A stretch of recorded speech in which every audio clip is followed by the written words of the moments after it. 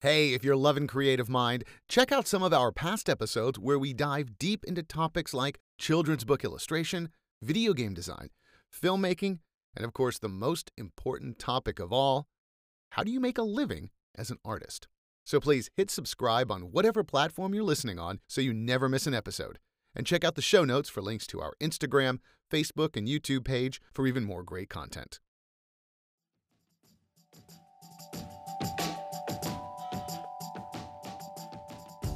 I did musical theater for 5 years in Mumbai. You go in for a sound check, you have 6 months of rehearsals, and you're trained by vocal coaches, you're trained in choreography. At one point in time, I could actually do a half split. Can't do anything close to it now. But yeah, it was amazing. And I didn't realize it at the time, but I was learning so much of lighting when I was on those sets, when I would see the lighting techs adjust everything, when I would see them. The very way I direct my talent now is based off how I was directed during theater. That is photographer Shehzad Binwandawala. On this episode, we get into that age-old story of an artist who decided to do one thing, in Shehzad's case, musical theater, but as the stories often go, he had to find a new path. For Shehzad, photography was there ever since he was a kid, but his story of finding a new path, where it took him and the work he's doing now is really fascinating, and the work he's doing is incredible. So please check out the show notes for his website so you can see his work, and also check out our YouTube page for a more detailed video walkthrough of his portfolio where we talk with Shehzad a bit more about the specific work he's done and the stories behind it. But first, here's our conversation with Shehzad Binwandawala. We're going to talk a lot about photography. We're going to talk about how your origin story of photography started, because photography is such a difficult profession at this point. And we say that difficult in the last 20 years of digital being the mainstay, that photography can be very difficult. And there's a lot of talk of, it's easier, it's simpler, all you use an iPhone, blah, blah, blah, blah, blah, blah, blah. But you are somebody who started off in photography in a way that some of us old heads are obnoxiously angry about, in that you did not shoot film, you did not have a dark room, and I'm not going to poo-poo on that for you. But how did you start into photography and get to the point where you're at today? So the first time I picked up a camera, I was 2 years old. That was my dad's old Kodak film camera. That was like the first time I picked it up, and I was like, oh my God, I love this. That little thing continued on through my childhood. But eventually, school and all of that and photography just disappeared altogether. The first time I took an actual photo was probably on a family trip back in 2006, 2007 maybe. And I So was like, really not that long ago in the no, big scheme of things. no, not at all. And I was like, well, I like this. It's cool when we're out in a new place. Mhm. There's stuff to see. There's stuff you want to photograph to remember. So that's how I started photographing things. I started picking up the camera whenever we were on family vacations. And eventually I got my first DSLR on my 18th birthday. My parents were like, okay, what would you like to get? And I said, it would be nice to have something cool. And they were like, okay, but we're not going to give you something stupid. So Mhm. think of something that is actually useful. So I was Yeah. like, well, maybe a camera this time. So I got the Canon 600D and I was like, oh my God, this camera is awesome. And it was my mainstay camera for about 4.5 years, 5 years. Oh, wow. And I think that is like the film camera of the digital generation, Sure. because you start off with the APS-C sensor Mhm. and you see all these amazing photos that you want to try and create. You crank up that ISO to 400 and boom, there's noise all over the image. Right. And you It's figure, the brownie of the digital cameras. and you figure that, well, there's something I'm missing. Yeah. That sends you down the rabbit hole on YouTube where you want to try and figure out what that M stands for on the camera dial. You watch like 10 videos, you pick up the camera thinking, okay, I know everything I need to know. You'd make the adjustments, you click it, and there's a silhouette of your subject if you're lucky. Right. Right. My garbage is now really in focus. I have a Yeah. really nice raw image of garbage. No, Fabulous. not raw image. It's a JPEG because you still don't know what raw images are. Right. It takes So up too much space on the card. I mean, yeah, why are we doing that? it's so much space. The colors don't look as nice, and you see, okay, I look at the JPEG. That looks like it has nice color. Yes. That Yeah. raw, what is this? Why doesn't this look nice as soon as I've taken the photo? And it's funny, Um, you look at, if we're talking about dates and dating ourselves, it's like, I remember first renting a digital camera and the CF cards and SD cards they were outrageously expensive. So you'd have to rent a card when you rented a camera. yeah. So it's like, well, I can't shoot raw. I can only shoot this much. And you go back now and I'm like, man, that would have been great to have in raw. And now you're like, a card? I define cards between the car seat. I mean, they're probably laying on the ground somewhere. That's true. Technically, my first digital camera was a Lumix point and shoot. I think it was a G something Sure. at the time. Yeah. And it was really cool. It could super zoom until the moon would fill your frame. And I was like, this is awesome. But again, being born in like the 90s and digital was not affordable for a very long time Right. until the last few years. Sure. For me, seeing a camera for the first time, it was an Olympus film camera. Mhm. I had no clue how to develop it because it was still that part where having a dark room was like, okay, do I need so much space in my house to go into Yeah. a dark room if I'm not doing this professionally? Sure. And developing services were still quite a few back home in Mumbai. Mhm. So you had the option of just taking the film roll and giving it to get it developed. And you Yeah, get still get very it- cheap in the States at that time. It was like, get away with $10 and get yeah, and everything you get done. it back a week later, and you see that okay, Yeah. everything looks like trash. So you at least had that option. And eventually, growing up with technology, you'd say, okay, this is taking so much time. I'd rather have a digital thing. And then the point and shoot digital was better than a point and shoot film for me at that Yeah. point in time. So I never really got to exploring a manual film camera. And then eventually it just became that, okay, digital makes sense for me Yeah. to. And to that's not pursue. uncommon. I mean, a lot of photographers will poo-poo, oh, well, you didn't have the experience in film. You didn't have the darkroom experience. I'm guilty of it as well. I worked in a darkroom, so I immediately know more than you. But, your background, before we even get into the technical side, or actually pushing the technical side away a little bit, now, and most people know, that there is a storytelling Yeah. component to photography Yeah. and any art form. Yeah. Where did that begin for you? So that began for me. I've had a love for storytelling forever. Growing up, I was on stage all the time.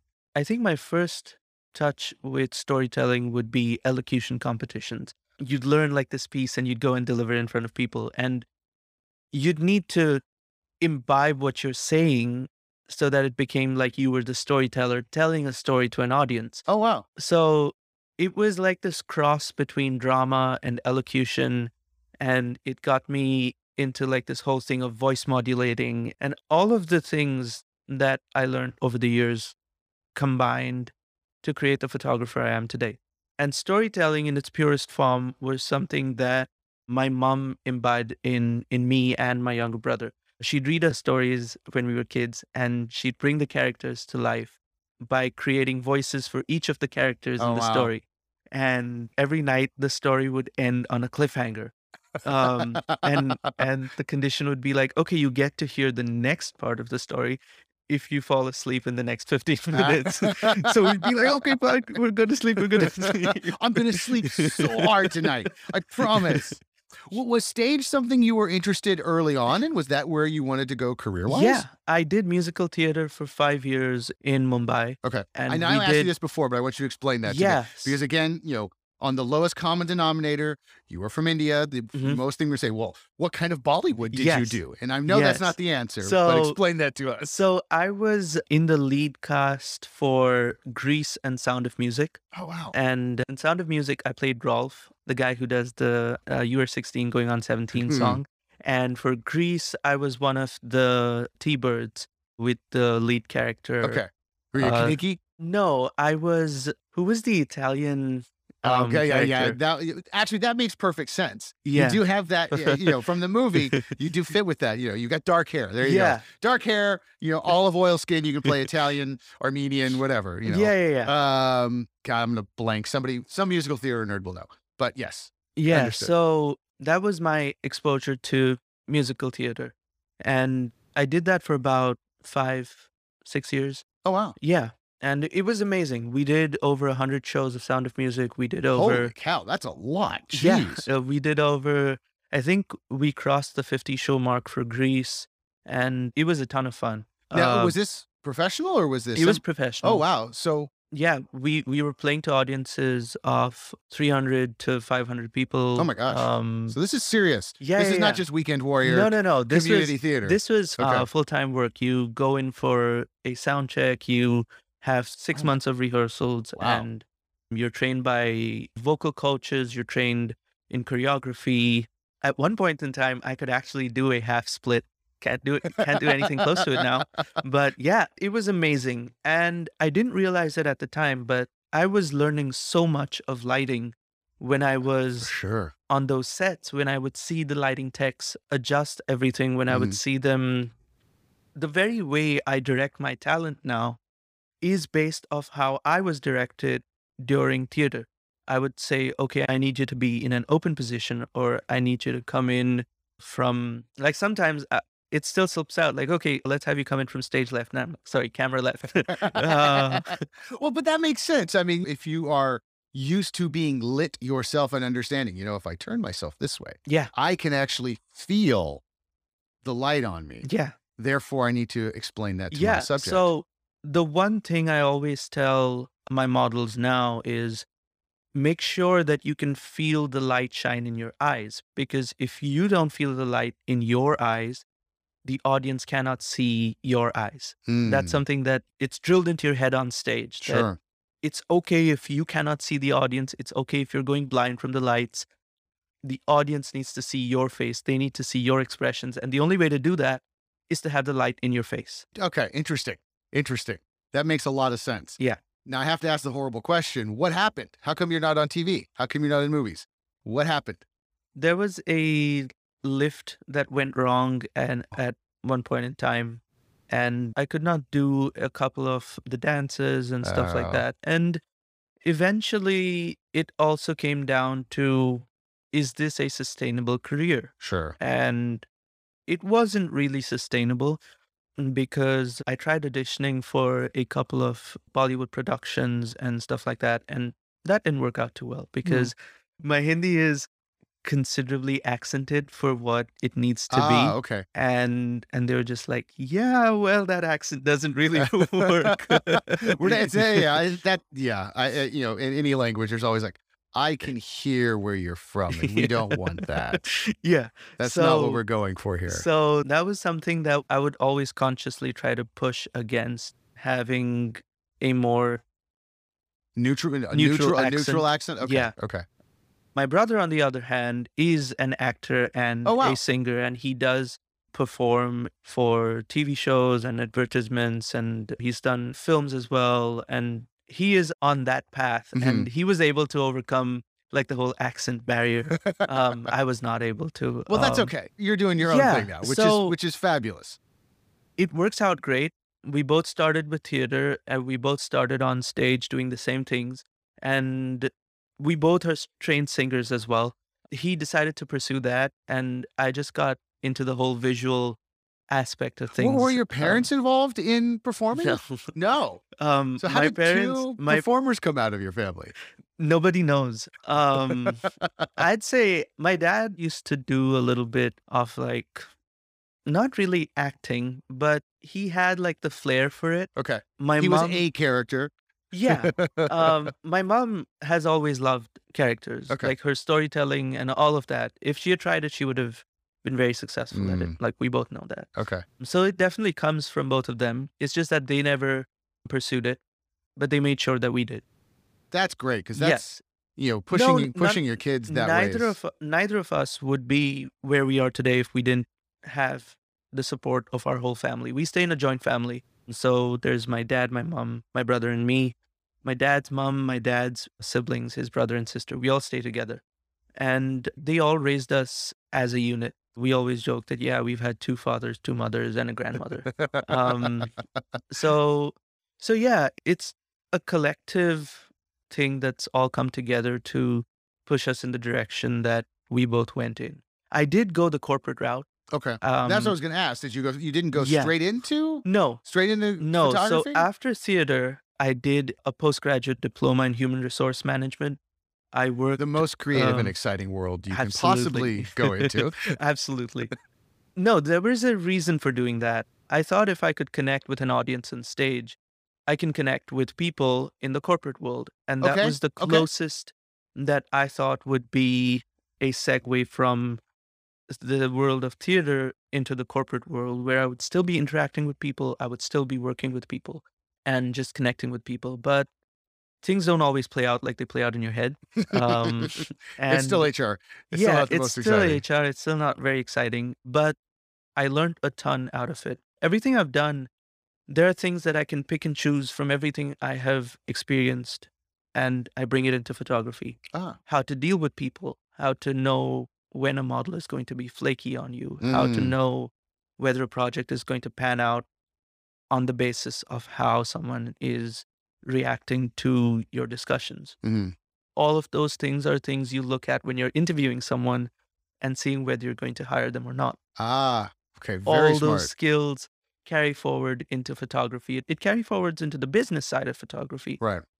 And that's also a very important component when you're doing it full time because, Right. Because we'll break down what you're doing now. Because I mean, you're doing a lot of studio work, yeah, which is the heavy duty business side of photography. It's yeah, almost like the creative side is second, third, or even fourth on the list sometimes when it it comes to is. studio work. It is. It all started with action figures and it's now people. E- So, that again, I want you to explain that to me because not only has digital taken over, I mean, we all have phones in our pocket and Instagram and things where everybody can poo-poo all this stuff. However, this is really a beautiful training and breeding ground for some really great creativity. yeah, And this concept of toy photography is a relatively new genre of photography in it my is. mind. And you're going to have to explain it to me because it's one that we all did it. We all played with our G.I. Joes and different figures and took pictures of it, but then it became a thing. Yeah. Then it became a beautiful, hardcore, competitive genre to be in. Yeah. How did you come about it? When I got that first DSLR, the other thing is when I figured that, well, apart from photographing action figures, I also need to photograph people. Mhm. I was like, well, I don't want to have to pose people. So let me go to a concert and photograph musicians. Okay. And with my brother being a musician, it was easier to sort of get into the groove of photographing musicians. And having been on stage, I knew like which would be like a good spot to pick to get like the right angles And and not get mic mouth, the yeah, first mistake exactly. we all make when we go to Yeah. a concert. Yeah. It was an easy segue for me to do that. And I photographed a bunch of artists and it was very cool. But then I didn't like the whole user agreement side of it Mhm. where you get paid nothing. Yeah. And as soon as the image is sent to the artist, it goes on to all of their posters. And because if your work is good, it's going to go on their promotional posters, but you don't see a cent out of it. So, and I didn't have like a business mindset on what kind of agreements are supposed to be signed beforehand, what kind of releases are supposed to be granted or withheld or anything like that. So there was a lot of money that was on the table that I saw, but I couldn't touch. Mhm. And I figured, well, this is not feasible for me from a long-term perspective. Anything with the music industry very quickly turns into you're not making any money. Yeah, unless you're a performer and you've got a good backing. Yeah. So We'll come back to Iron Maiden later, I'm sure. yeah, But action figures. action figures. Action figures are toys. How's the best way to describe it? I'd say both work fine. Okay. But if you have someone who's really into it, It's an you're action going to figure. get riled up and say it's an Okay. action figure. Got it. Okay. And you cannot call it a doll for sure. No. I've never, no. I am a longtime G.I. Joe fan, but I have a 3-year-old now. So there's a part of me that I have a 3-year-old and I was a big time collector in baseball cards and sports memorabilia. And so I know there's a collectible, there's a tradable item. Yeah. But And just because your Batman figure has a Batman in a soft goods suit does not make it a Batman doll. It's still a Batman action it's figure. an action figure. So talk to me about how you got into this world of action figures. And we're talking more about the larger posable Yeah. kind of like, names like Sideshow and McFarlane, Mhm. the bigger, heavier duty, very well made and sculpted artistic totally. pieces. So when I got that first DSLR, the 600D, after a point when I started doing my postgraduate diploma, I needed a creative outlet because studying for that was soul sucking for me because it was back to like my BCom degree.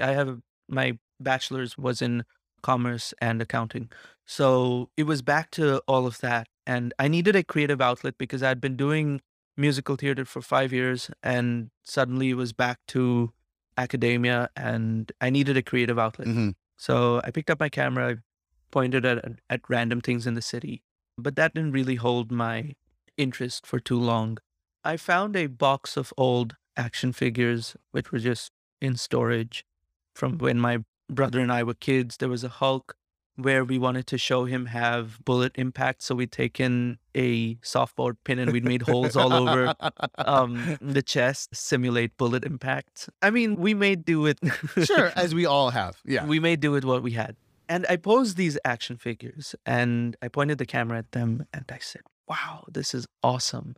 I started learning how to pose them. I bought 2 table lamps, a sheet of white card paper, and I put the action figure on there, turned on the lights, clicked the picture. It was terrible. It was so bad. it was so bad. This is the world's worst catalog ever. It was. And then I went ahead. I started YouTubing. I started learning about lighting. I learned about shutter speed. I learned about ISO. I learned about aperture. I started experimenting with those things, and I had a trusty 1855 The one with the APS-C, kit lens. lens, Yeah. because I said, well, it's a lens. It can do Yeah. everything, right? It So- zooms. I'm done. What do I need? Yeah, it zooms. That's why they made it. It zooms. And I figured, yeah, why not? So I was with that lens for the longest time. I had those convertible Power Rangers figures. I Okay. had a couple of other things. I just put them together on this white background and a black background afterwards. And I started photographing these action figures. I had a few Lego minifigures as well. So I started photographing those as well. Everything just looked terrible. But I knew that there was something in there that spoke to me. I've been a nerd all my life. I'm very proud of it now. So I've read more comics and forgotten more comics than most people would have read over a span of many, many years. So all of that really spoke to me. Being able to have Hulk punch an action, a stormtrooper, and being able to photograph that, there was something so exciting about that. There was Yeah. something so exciting about being able to pull the head off a Lego minifigure and stick it on Darth Vader's lightsaber and be like, oh, this is an R-rated Star Wars right here. I think this would be the better story anyway. I'm going to make it. So there's so many things as a fan and as a part of a fandom that you come up in your head, but you never get to see it on screen and you never get to see it sometimes even in the comics. Mhm. But with action figures, it lets you be the storyteller. Mhm. It lets you create stories that never existed except in your head. So that stuff really spoke to me. And I started posing action figures. I didn't care that the photos were terrible. Okay. I was like, it's fine. I'm getting to play with action figures again. I went and bought a few new ones as well on the pretext of photographing Well, them. of course. I mean, you need the tools. Yeah, they're my subjects, right? Exactly. And I was miserable enough during that postgraduate diploma that my parents were like, it's fine. It's like a way for him to just get some There's a creativity lot of worse going. outlets out there. Yeah. Yeah. So it started off as just a release.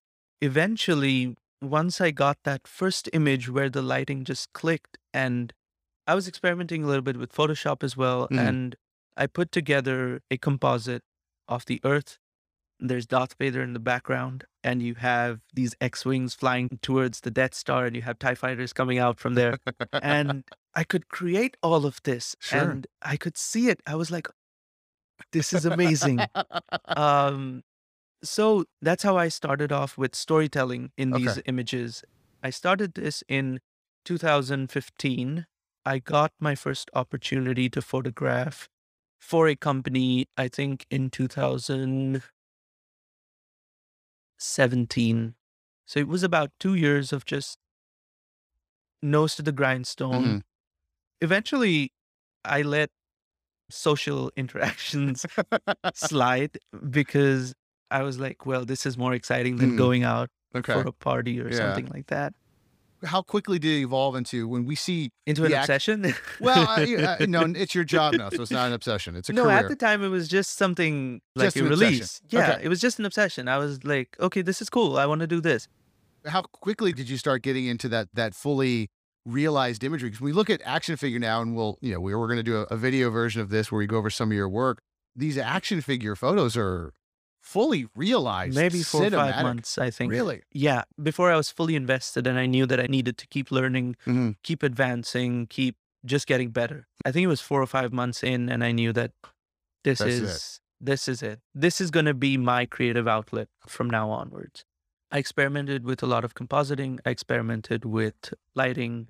I experimented with a ton of different things at the time. Nothing looked good. My first real encouragement was when I qualified for the Tamron Photo Challenge. I became one of, I think, about 20 or 30 people from West India to qualify into the finals. So at that point in time, the Tamron Photo Challenge was you'd have submissions come in from all over India, and then they'd pick winners from the West, South, East, and North. And I think there was a Central as well. I don't know. And then they just combine all of that, and then there would be a final that would happen. So I qualified from West India, and I went to this meet and greet with the jury panel where all the other selections were there as well. And mine was the only action figure work on there. Really? At Yeah, that point, that was the at that only point one. in time, I was the only one. Really? Okay. In fact, when I did it professionally, I think I was one of the first, I'd say maybe in the first 5, maybe even at the most the first 10 professional toy photographers in India. So That seems crazy with as many people as that are there. And then, of exactly, course, the photography, I mean, is exactly. big. I don't remember seeing anybody working for companies at the rate that I was working with them when I was. So I was having a good first mover advantage Okay. from a business perspective. But going back to that Tamron thing, so I went on stage because they'd call you up, they'd turn up your images, you had to talk about them, and then they'd sort of give you a critique on them. Mhm. And they were like, well, it's cool, but it's shit, Jeez. essentially. Yeah. So many polite ways they can say that. Yeah. And I was like, what are you saying? This is amazing. Because I'd recently learned how to use strobes and Ah, okay. everything was strobe lit. And Okay. there was stuff that was shot outdoors as well. And Which is complicated. A yeah, very complicated skill to learn. it looked cool Mhm. from where I had come from. Because in my head, I was like, 8 months back, it was on a white backdrop with a table lamp. Mm. And this is where it's at now. So Sure. this is really cool. Um, but I wasn't thinking that this is shit in the larger Yeah. perspective of things. So that was definitely eye-opening. And they were like, don't be disheartened. There's a lot of potential, Oh, that's great to hear. but this is not it. Mm. This is not it. It's a long way to go, and Okay. this is just not it. And I got similar reviews when I'd shown my work to other people as well in the industry and just other photographers. Mhm. And some were dismissive that, oh, it's just action figures. Mhm. Some were, they'd just look at it objectively as a photograph and give me critique. Mhm. I learned more from those than people just dismissing it as Sure. action figures. But it helped. It helped. I took the critique. Mm. I said, okay, this is what's not working, and this is what is working. All of them said that we love how engaging it looks. So I asked one of them, well, what do you mean by engaging? He said, well, there's some kind of a story going on here. We like that. Okay. So I said, well, that's a strength. I should tell more stories. I should tell more things where people get to be involved in what is going on, even if they're just a viewer. Mhm. So I figured that was a strength. And they said the lighting could be better. I got a few tips from people saying that, okay, this is how you can improve on it. The Instagram community at the time, I reached out to people. I reached out to these guys who had been doing it for a while before me out here in the States. And they said, well, this is cool. Why don't you try doing this? And why don't you try doing that? And I made a lot of good friends that way. It was amazing until it blew up, and then you had like half the world doing it. Right. And then with stuff like that, the community tends to deteriorate over time starts as to well. starts to dilute. Yeah, and it gets a little backstabby and stuff Yeah, like sure. that. So for a while, it was a utopia for nerds. Then came people thinking, oh, we can get free action figures if we photograph it and if we publicize it and stuff like that. Yeah. And things got a little murky Yeah, after a sure. while. But all in all, it was amazing. I got to work with some of the most amazing companies across the world. I got action figures sent. At its height, I had about 330 action figures. But that was amazing because, in fact, even the customs official figured out that, okay, if it's this package, it's going to this guy's house. So I eventually had a fellow in the customs office who was like, yeah, this is that photographer guy's stuff that's come in. And Hey, we got some more toys for you. Come pick it up. so in India, customs is a lot more stricter than it is out here. So Okay. we had to have letters from the company saying that, no, this is a promotional item. It's not been bought. Okay. Okay. So I got a duty exemption through that and stuff like that. Wow. So you were really learning a whole lot of yeah. business stuff long before you were wanting to learn business stuff. Yeah. It was just a matter of this has to be done. Mm-hmm. Because the first time I got it, I had to pay about $110 or $150 of duty. Oh, jeez. Because I did not have the correct paperwork. When I saw that, I asked the official, I said, well, what has to be done? And he said, well, to avoid duty, you need to make sure that you get all the paperwork in order. Send us the paperwork. And that way we know that it's not something you've bought, but it's something that's just been sent to you as a promotional item. Interesting. So Interesting.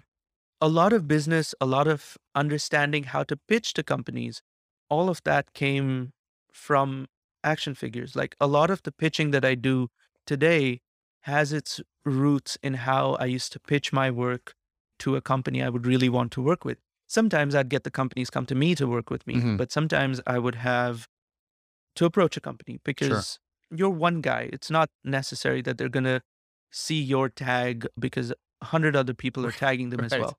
So you send them the email, you do the spade work, you pursue it across avenues of that contact us field. You find who the art directors are, you find who are the people in the company, and you send cold call emails. Out of every 20 you send, you might get back a response from 3 or 4, sometimes none. Yeah. So that really prepared me for what I face today as well. So indirectly, it was like a training day for me, like an extended training day Sure. that spanned 5 years, but it was amazing. Hey, just want to take a very quick break and say thank you for listening to Creative Mind. If you have any questions or thoughts, let us know. Click on the show notes for our email or head over to anchor.fm/creativemind to leave a voice message. So with the success of the action figure idea and getting into creating theater in the small, when did you make the choice to become a student again? When the corporate world did not seem like something I saw myself lasting out in for much longer, I had to figure out what I wanted to do with my life. And it was confusing at the time because theater hadn't worked out. The corporate world wasn't working out. Photography was great, but what then? Right. That's a tough. Yeah. You're not making a living at it per se, or is it's becoming a fun hobby? Yeah. Okay. I was getting the action figures, but the kind of precedent that was set was that you weren't really paid. Your payment was the action figure because Okay. each one of these pieces would be anything from $90 to $350, $400 a piece. Okay. So Terrible, but still not. yeah, Better than exposure bucks, but not necessarily paying exposure your bucks, rent but in that. even then, even if you look at an action figure of 450, you were expected to send in at least 12 to 15 images. That's quite a bit. Yeah. So That's several days, if not a week of work. That's several days of work. Yeah. And 400 for several days of work, it doesn't quite add up. Yeah. Even if you wait 6 months until the price goes up on that figure and sell it for 500, 600, whatever. Even then, it's not going to cover anything for you. It's a hobby at best. Yeah. But I knew there was something in there. So I spoke to my parents, told them this is not working. The corporate thing is not working out. They could see it wasn't working out. And photography was going great, but my parents are firm believers in an education. My whole family is. And they said, well, if you want to pursue photography, get an education in it. So that sent me down like this path of finding where I would want to go and study. I looked at a bunch of schools back home, but nobody was really teaching what I wanted to learn. And I didn't even know if it would have enough of an impact that would be valuable for me. So I started looking at schools abroad. I looked at Europe. I looked in the Asian market. I looked in Singapore. Then there was one, I think, in Thailand as well. So I looked at all of those options. I looked at options in the US, and I came upon the Academy of Art. And they were one of the few schools that was offering structured syllabus as to what you would be learning and when you would be learning that. So I said, well, that is the kind of structure I want. I don't want to go in and be on a whim with someone being assigned to you as your mentor and saying that, okay, this person is who you have to coordinate everything with. That I couldn't wrap my head around it, because our whole education system in India is you get into this grade, these are the subjects, this is what you'll be learning, this is the textbook to learn it from, and that is how you study. I was fine not having a textbook. But just the structure and seeing that in semester 1, these are the 4 classes I'll be taking, and this is what those 4 classes teach you, going along right down to semester 6, and this is everything you will be learning in your course. So I said, well, that makes sense for me. Then it was a toss-up between an MA or an MFA. MFA allows me to teach, and MA does not. And an MFA allows me to learn more about what I want to take up as a career. So I figured, well, an MFA makes more sense, because we've had teachers in our family. My dad's a teacher. He teaches maths, and that made sense for me, you know, that, well, someday I may want to teach. So. And other guests have explained to, and myself, I went to art school to be an art teacher at one point. You do have the opportunity then to see other human beings who are doing art and explain why you're doing it. And actually, hey, look, we're discussing it. We have an instant kinship. It's kind of a nice way to force that camaraderie almost. Yeah. And pay your rent and health insurance and things like that. Yeah.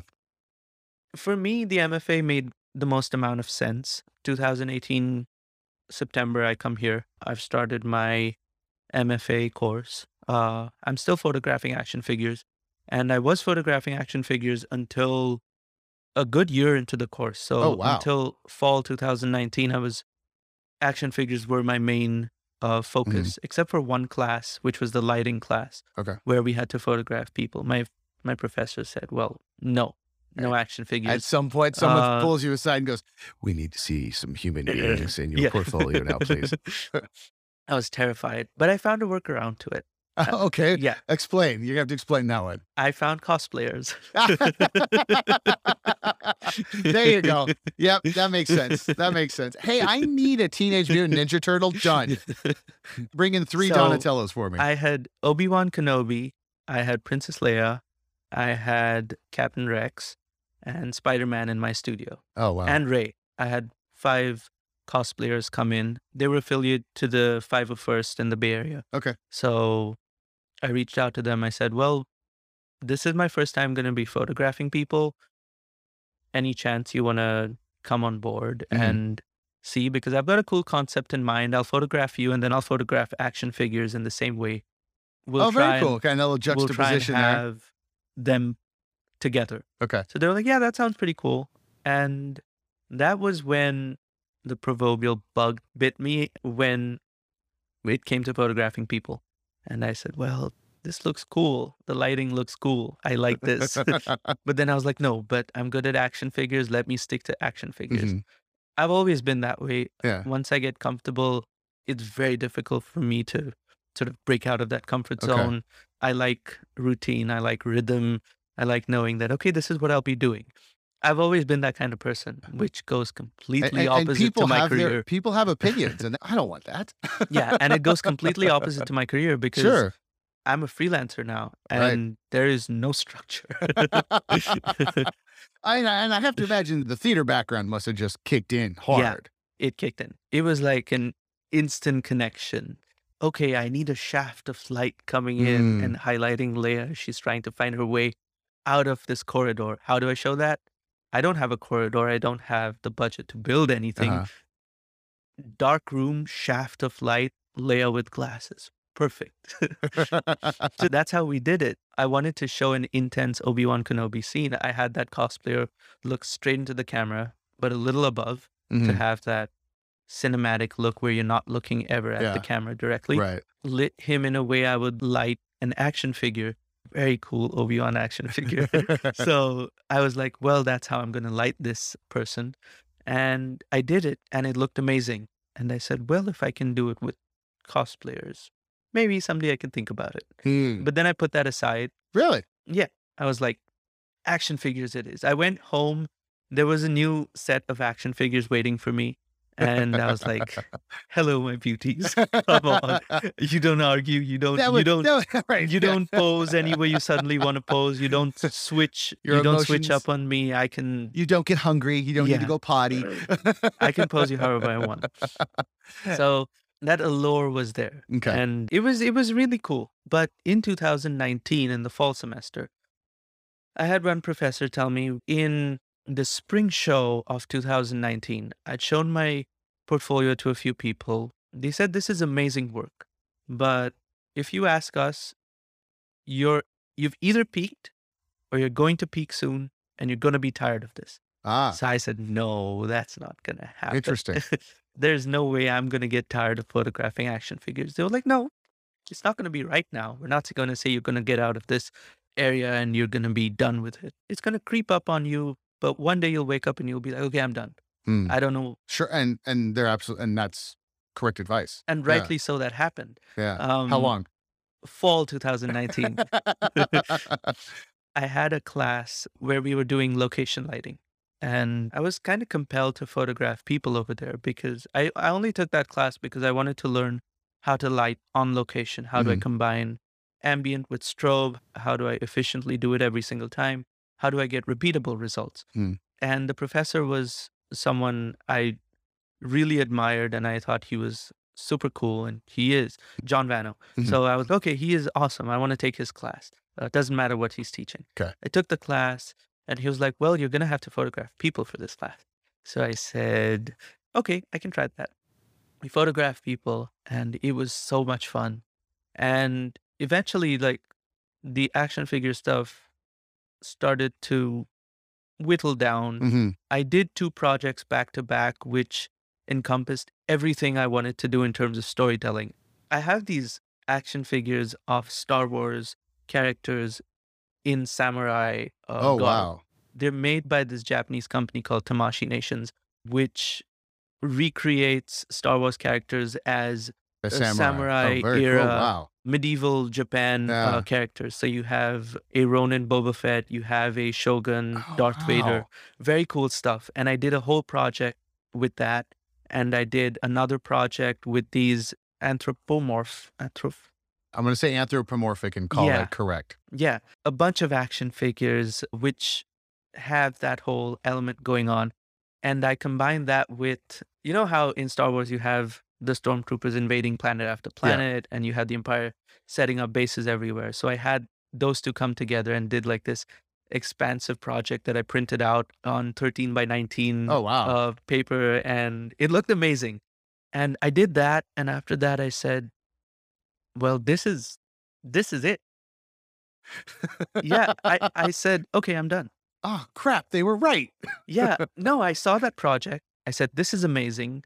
I tried creating something else which would sort of feel similar, but nothing felt quite right. Mm. And Wow. I started photographing people, and that felt really right. Okay. And I said, well, evolution Hmm. or just boredom.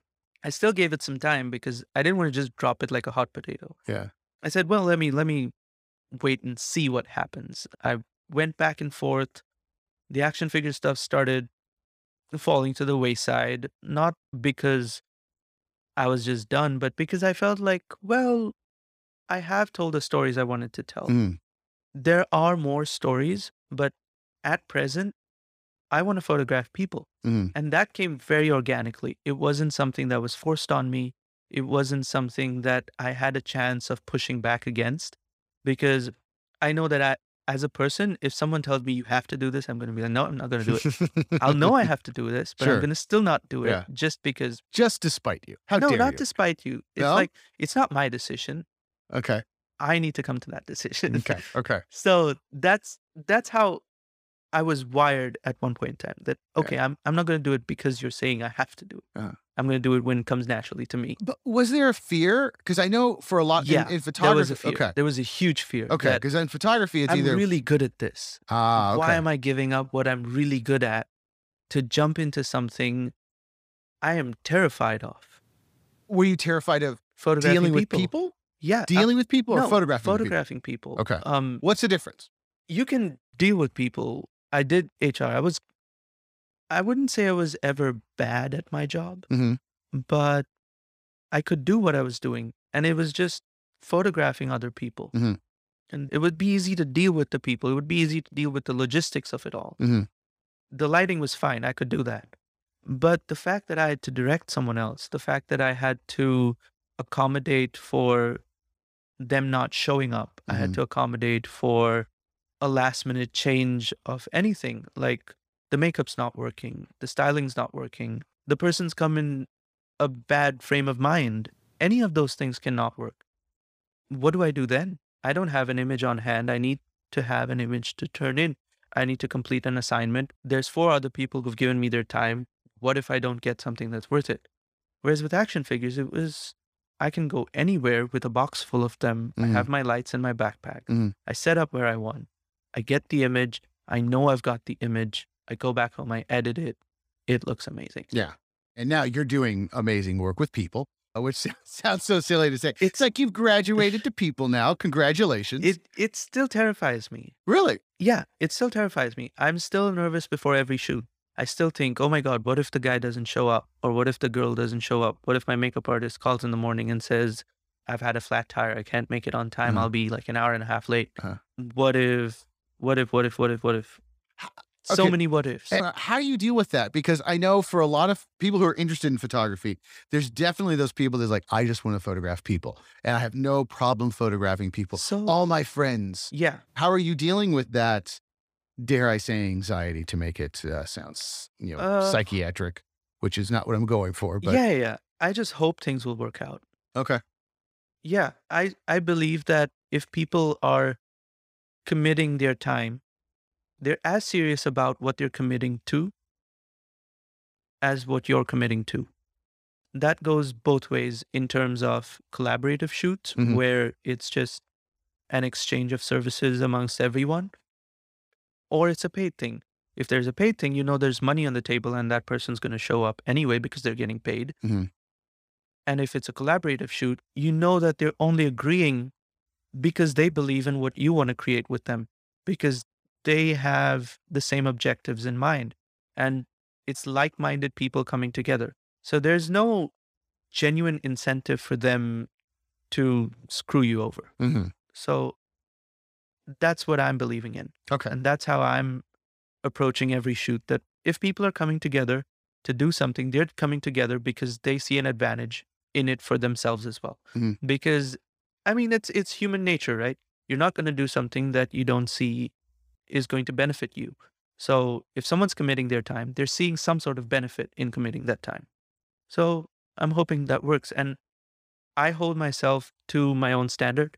So I know that it's going to be good work. Mhm. And I know that it's going to be work that the people who are giving me their time are going to like, and they're going to say, okay, this is cool stuff that we committed our time to. And I ensure that if I have liked working with someone, I will bring those people on board when there's money on the table as well. Mm, Because if you're giving me your time, your trust, and your skills, I want to make sure that when I can reward you for it monetarily, I will do that. mm. Because it doesn't make sense to test with 100 people and then never have them show up on your set when there's actually money on the table, when Right. there is commercial work. That is why you test, right? You want to find people you work well with as a team. And that's another thing with me, whether it's a restaurant, whether it's a brand of clothes, whether it's people. I'm very loyal to something that has worked out well for me. Okay. So if I like the food at a place, I'm going to keep going there. I'm going to keep ordering the same thing. I'm not going to experiment. Why do I need to experiment when I enjoy what I'm getting? Yeah. Same thing goes for working with people. If I know you're good, if I know you're giving me your best, why am I going to go looking elsewhere if I know that I can rely on you, if I know that you are someone that I can lean on, fall back on as a primary service provider for what service I'm looking for? So that's just how I approach team building and how I approach working with people in general. That sounds like the world's greatest HR manual ever. And I'm not being snarky. I mean, it really, it's like you've taken all those ideals we want in life and gone, that's how I'm going to run my business. Let's talk about that, because you have very quickly, and rightfully so, are working now with real brands and creating real work. What was that process like to go, okay, I'm going to start renting studios. I'm going to start hiring models. I'm going to start bringing in the crew and producing photo shoots. I actually don't know how that happened. Okay. I actually don't know. I'd say the earliest example would be in John Vano's class, because he said, well, I want productions on our shoots. So you need to have images. I'm your client, and you need to give me images that I will approve. Okay. And I had huge concepts in my head. Sure. So not surprising. I cannot count how many times I was told by professors, no, this is too big. So for one of my classes, we had this class called ADC, Advanced Digital Capture, which was where we were trained how to use phase 1 and medium format. Mm-hmm. And we got hands-on with all of that gear. For the final of that class, I wanted to have, and this is an idea that's still in my head, I still want to do it. I wanted to create a visual of the last tree inside a vault and a cat burglar coming down from the ceiling to steal that tree. You got Photoshop, not that hard. No, but that's the thing. With action figures, everything I did was in camera. Sure. So right. I built my own sets. Oh, wow. I built my own, I had my own effects. Yeah. So if there's snow, I found a winning formula for how to create snow that looked real. Mm-hmm. I would combine 10 different, literally, it's not an exaggeration, 10 different qualities of white powdery substances in a particular ratio to create snow. Mm-hmm. Because snow is not going to be just one size, right? You're going to need various sizes of particles. Yeah. And if I could do that at the macro level, I'm going to do that. Right. But at the end of the day, it's still just a Tupperware of snow that I can throw in you can throw in your backpack and just take with you. But I wanted to do the same thing with people. If I'm going to show a car chase, I need to be in the back of that car with real motion blur going on, with an actual driver in the seat gunning the car down an open stretch of road. I don't want to do that in Photoshop. It's easier to do that in Photoshop. Anybody can do that in Photoshop if they train themselves for like a week or 2 weeks or whatever and make it look realistic. But to get it in camera, to get BTS off that being done, and to show clients that I can handle your projects at whatever scale they are. I knew that if I'm getting into photographing people, it's going to be at the grandest, the biggest scale possible. My smallest production had 5 people on it. That was a small, lean team. Wow. Okay. That was like, it's been the tiniest production I've ever run. I mean, there were others but it was just a beauty shoot, which would be like the model, makeup artist, and me. Uh-huh. But I'm talking actual production shoots. Mhm. 5 people was the smallest production I've Oh, run. wow. And the biggest one, I think, was about the last one I did. Well, that was 16 families and my whole team. So that was over 70 people over Oh 3 my days. gosh. So I love productions. I Okay. love films. I love cinema. And I want that same aspect in my work. Mhm. And whether someone agrees or not, you need people to make that happen. You Absolutely. cannot do it with 3 people in a room and say, okay, I'm going to make larger than life stuff. David LaChapelle is a huge inspiration for me. And I've seen his productions and I was like, I want, when I saw that, I was like, I want all of that. Right. Yeah. They're building a set for 3 days. Exactly. And I've built sets to varying degrees for Mhm. a lot of my projects, even when I'm photographing people. So that sense of production value is something that I've always wanted to pursue. And for the image series where I'd need to have the person coming down from the ceiling, I proposed to my professor. I was very serious about it. He thought I'd lost my mind because I said, well, we'd bring in a crane. We'd have someone on a harness coming down from it. We'd have a crane supervisor. This is the company in LA that brings stuff up to San Francisco and they do it as well. I'll be pitching the project to them. And if they have like a crane or an operator free on any given point in time, we can have them come in. The only thing we need is a write-off from the building to bring that stuff in. And he just looks at me and he was like, no. Why? like- Just no? Just wasn't No, gonna the happen? liability. Yeah. Small things. That was one thing I didn't know at the time. Okay. He True. said, you need to have your own insurance. There needs to be liability. Everything needs to be insured. There was a lot of legal stuff that comes into play when you're dangling someone from a crane. I guess. Okay. yeah. Sure. So all Stomping of on that my was there. dreams, teacher. And it was a group project. Okay. And everyone else was like, no, that's too big. It's a class project. I was like, when has that ever stopped me? But we settled for something else, not as grand in scale. I'm sorry. But no, it had huge impact. The final project that we did pushed for banning vape flavors okay. to children under wow. the age of 16. Okay. So it pushed for legislation within California. It got passed, and that's why flavored vapes are not sold to kids anymore because of that team project that we did. Oh my gosh. Um, So there was, so- outcome to this. There's outcome to it, yeah. Okay. And even we had a professional photographer as our mentor, Benjamin Von Wong. Okay. He does all of these very Anybody who's anything high yeah. concept knows Ben Von Wong. yeah. So he sort of advised me that when you're approaching productions like this, they need to have meaning behind them. Mm. Don't create spectacle for the sake of creating spectacle.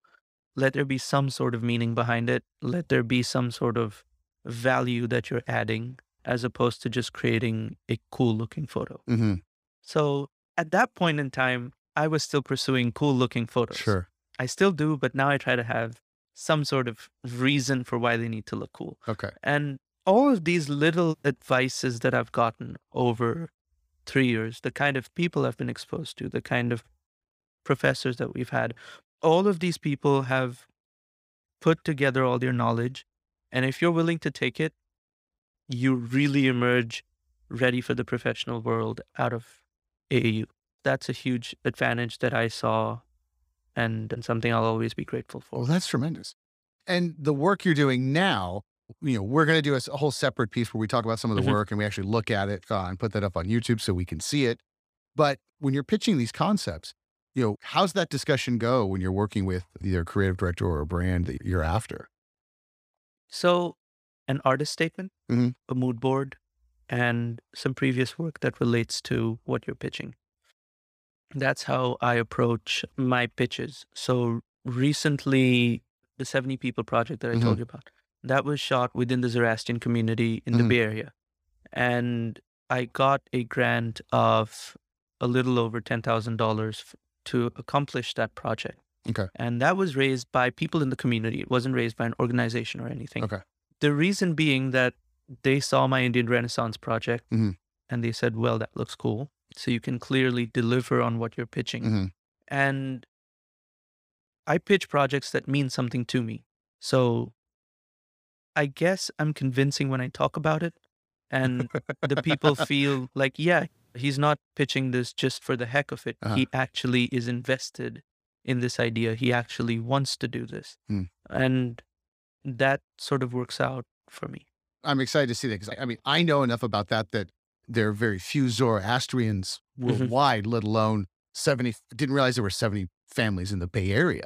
So, I mean, that makes total sense that you're photographing somewhat of a lost group of people, or just We're a very small group. very, very Yeah, niche. And we're you're a Zoroastrian? Yeah, I am. Oh, okay. Okay. Yeah. That makes sense. But Yeah. still, I mean, when you learn about that, it's like, people are like, yeah, 1% of, Yeah, if that.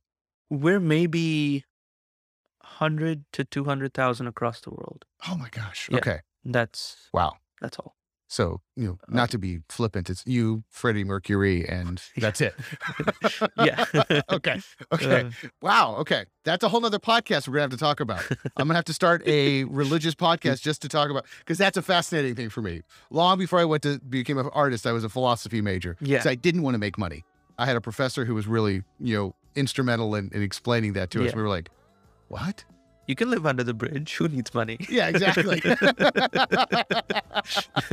It's just me, my tomes. Yeah. Looking up at Uhura Mazda going, come on, help me out.